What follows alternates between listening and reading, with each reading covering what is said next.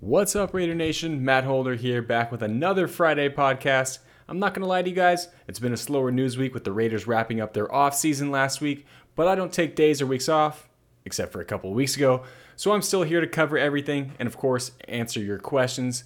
As your weekly reminder to have your questions answered on a future show, tweet them at me at mholder95 or email them to sbpquestions1@gmail.com. That's at MHOLDER, the number 9, number 5 on Twitter, and sbpquestions and the number 1 at gmail.com.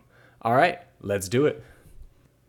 We'll kick things off with probably the most interesting news story to come out of Las Vegas this week, and that is Ndamukong Suh seems to be very interested in putting on the silver and black this season. Suh, who turned 35 last January and is currently a free agent, went on ESPN's NFL Live and said that his time in Tampa Bay is likely over, and Mina Kimes, one of the show's hosts, asked for his thoughts about joining the Raiders while she simultaneously made her pitch to him, citing things like the Raiders' cap situation and playing between two top-tier edge defenders in Max Crosby and Chandler Jones.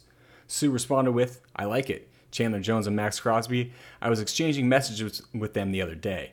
It's an interesting opportunity for sure. We'll see where it ends up. That AFC West is very, very tough, which would be fun. You get out of there, and you're almost destined to get to the Super Bowl." The All-Pro defensive tackle later tweeted out that joining the Raiders could be fun, which is simple, and there's not a whole lot to that tweet, but it does add some more fuel to the fire and show that he is interested in moving to the desert. It's just a matter of if the Raiders, specifically Josh McDaniels and Dave Ziegler, are interested in bringing him aboard, and there's some conflicting reports on that. CBS Sports' Josina Anderson tweeted, "While the market will continue to crystallize for Ndamukong Suh's services as the season draws near, I'm told the Raiders are not currently in pursuit. However," USA Today's Tyler Dragon tweeted, "There's mutual interest between the Raiders and Ndamukong Suh. Another team to keep an eye on is the Vikings. The Raiders and Vikings have both had multiple conversations with the free agent defensive tackle." So, it sounds like we'll just have to wait and see on this one. Josh McDaniels brought in a familiar face this offseason by signing free agent running back Brandon Bolden, who played with the Patriots and for McDaniels for 9 seasons. Bolden comes to the Raiders running back room as a 10-year veteran and recently said he's embracing a leadership role to push the other young backs in the group as he talked about his role during a press conference. "As far as for me, and I'm telling them, I'm here to make you better and you're here to make me better, and we're going to push each other and get better. And that's just kind of how we've been going about things. We cheer each other on when we're in there. We coach each other up when we come off the field. It's beginning to look like something nice." The Raiders are somewhat young at running back as Josh Jacobs enters his 4th year in the league, and 4th-round pick Zamir White will obviously be a rookie this season. So it's good to hear that there's a strong veteran voice in the meeting room to help guide some of the young guys. Our Reyes Bura dove deep into Brandon Bolden's potential role in Las Vegas this season, and the article is up on the site, so make sure to go check it out and get the full rundown. Speaking of veterans who are leaders, Denzel Perryman has certainly caught the eye of his new linebackers coach, Antonio Pierce. In a press conference after practice, Pierce spoke about Perryman and has been impressed with the Pro Bowler's swagger and leadership. "He's got swag. He's from Miami, right? He's a proud Hurricane. I've known him for a while, obviously, maybe not on a personal level, but from afar. What he brings is not even just swag, but attitude and professionalism. I'll say more importantly, leadership. When he talks, the room gets a little quieter, and you want that from somebody on your defense, and you really like that from the linebacker position.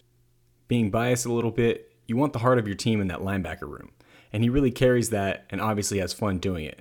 I think it makes my job easier as well." If you might remember from last week, after the Raiders finalized Hunter Renfrow's contract, ESPN's Jeremy Fowler said that Perryman's contract was now one of the team's top priorities, and it's a pretty good sign for Perryman that his new coach is speaking so highly of him. I wouldn't be surprised to see Las Vegas try and lock him down before training camp starts at the end of next month. Since I just mentioned Hunter Renfrow's contract extension, I figured I'd give you guys the updated numbers on his deal. Per overthecap.com, Renfrow will still be just a $3.5 million cap hit this season, but you're going to have to throw a 1 in front of that for next year as he bumps up to $13.4 million in 2023 and $13.7 million in 2024. His contract also includes 2 void years where the Raiders will take on about $3.7 million in dead money for 2025-26. All in all, not a bad deal to keep him around one of the best slot receivers in the game, especially if he continues to progress like he has over the last few years. Circling back to the Raiders players getting props, Matthew Butler was one of the standouts from this year's East-West Shrine game in Las Vegas, and the All-Star Game's executive director, Eric Galko, had some good things to say about Butler. He was one of the most dominant defensive linemen all week at the Shrine game, and we had several who ended up being drafted. Galko told All-Art Bill Williamson. He went from being a late draft prospect to being a solid top 5 round pick. I know the Raiders talked to him a lot and really liked what they saw.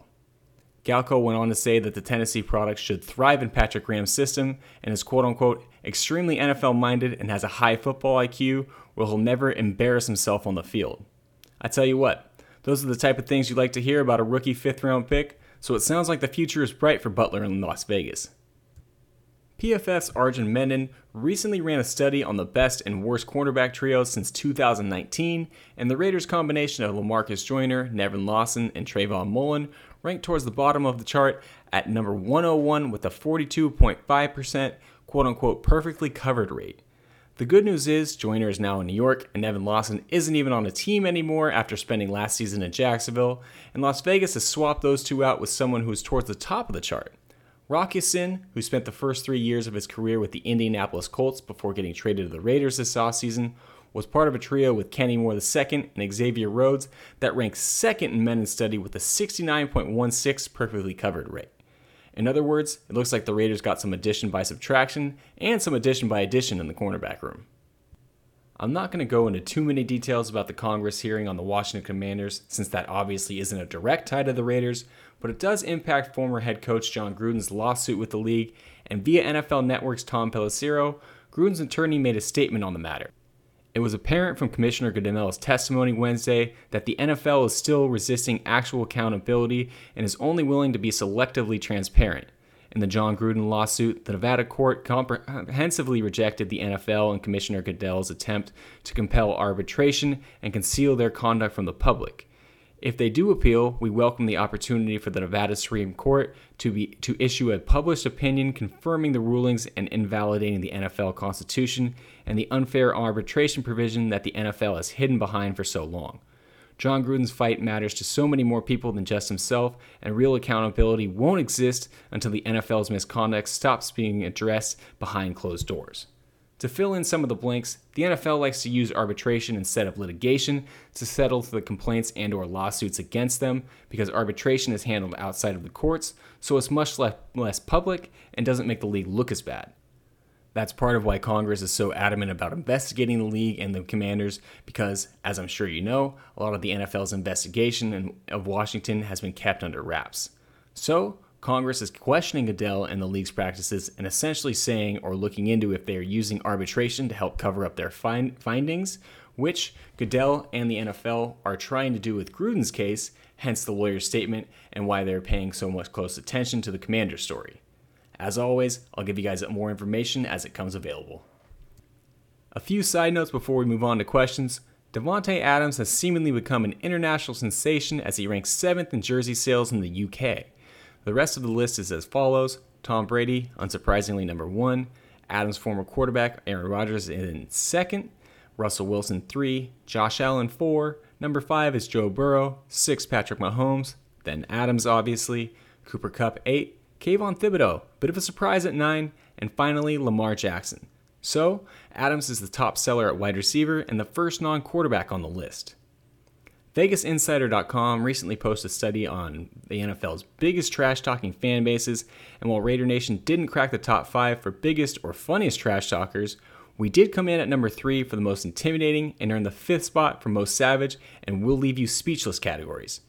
For anyone that's ever been to a Raiders game, this isn't much news as Raider Nation has always prided itself on their ability to get under people's skin. The NFL recently released every team's reporting date and location for training camp this year, and to no surprise, the Raiders will be staying at their practice facility in Henderson, Nevada for camp. Previously, they held camp in Napa, California. However, they have not returned to wine country since crossing state lines, which the pandemic also played a big role in. As far as dates go, the rookies will be reporting on July 18th, and the vets check in 2 days later on the 20th. The Raiders will be the first team to have everyone show up to camp, due in part to the fact that they are playing in the Hall of Fame game, but even the Jacksonville Jaguars, the Raiders' opponent in said contest, won't report to camp until the 24th. Here we go, mailbag time. As a reminder, to have your questions answered on a future show, either tweet them at me, AdamHolder95, or email them to sbpquestions1@gmail.com. First up, coming from my good friend James, shouldn't everything east of the Caldecott Tunnel really be called the quote-unquote Delta rather than the Bay? The wastelands could also be unacceptable in my opinion. For those of you who don't know, I'm from east of the Caldecott Tunnel. And James, this is mean-spirited, and as I said to you on Twitter, this is why nobody likes you and why I hate you, my good friend James. Number 2, how do you see Waller utilized in the new scheme? Lots of people bring up Gronk, but I see him utilized more like Aaron Hernandez. Big X more than over the middle and short outs. It's a good question. I think Darren Waller and I talked about this a little bit on our interview a couple weeks back, and he kind of said that they're going to be using him in quite a few different roles. Kind of hinted that he's not going to be in one spot a lot. I think we're going to see him in the slot a lot more than we have in the past. I know my guy Mark John is big on getting Waller on those option routes that McDaniels like to run with a lot of the slot receivers, and with that Ernart Perkins offense, that'll be kind of a natural fit where they do like to have interchangeable players using the same concept. That's why they want guys to know multiple positions and all that stuff so that they can kind of plug and play them and run the similar types of plays, again, just with different personnel. So I think we're going to see a lot more Darren Waller in the slot. And of course, I do think he can play that Aaron Hernandez role that you're talking about, kind of that big X2, because he can win a little bit, or he can win down the field a little bit more than I think a guy like Gronk can, especially the later years Gronk, when Gronk started having a lot of those injuries. So I think you are onto something.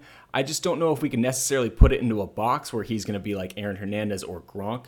I think he'll probably be a little bit of a hybrid of either one. I think he'll be, again, a big part of the offense where he's going to be in so many different roles that you're going to have to pause the TV to see where he's at before every play, one of those kind of things. So I think we are going to see a much more expanded role for Darren Waller in this offense. And like you said, probably a little bit more downfield routes than maybe we saw with Gronk and when Gronk was playing with the Patriots and all that stuff. So yeah, I think they'll definitely use or find more ways to get Waller involved. And it'll be interesting because I think we might see him run a few more deep routes and all that good stuff because he does have a little bit more of that speed, kind of like what Aaron Hernandez had, like you pointed out. All right, guys, that does it for this week. As always, make sure to follow Silver and Black Ride. Follow me on Twitter, AdamHolder95. I just want to say I really appreciate you guys listening and tuning in the offseason. Again, knowing a whole lot's not going on right now. But hey, let's keep those questions coming. Keep listening. We really appreciate that. Rate, review, subscribe wherever you listen to podcasts. Other than that, until next time.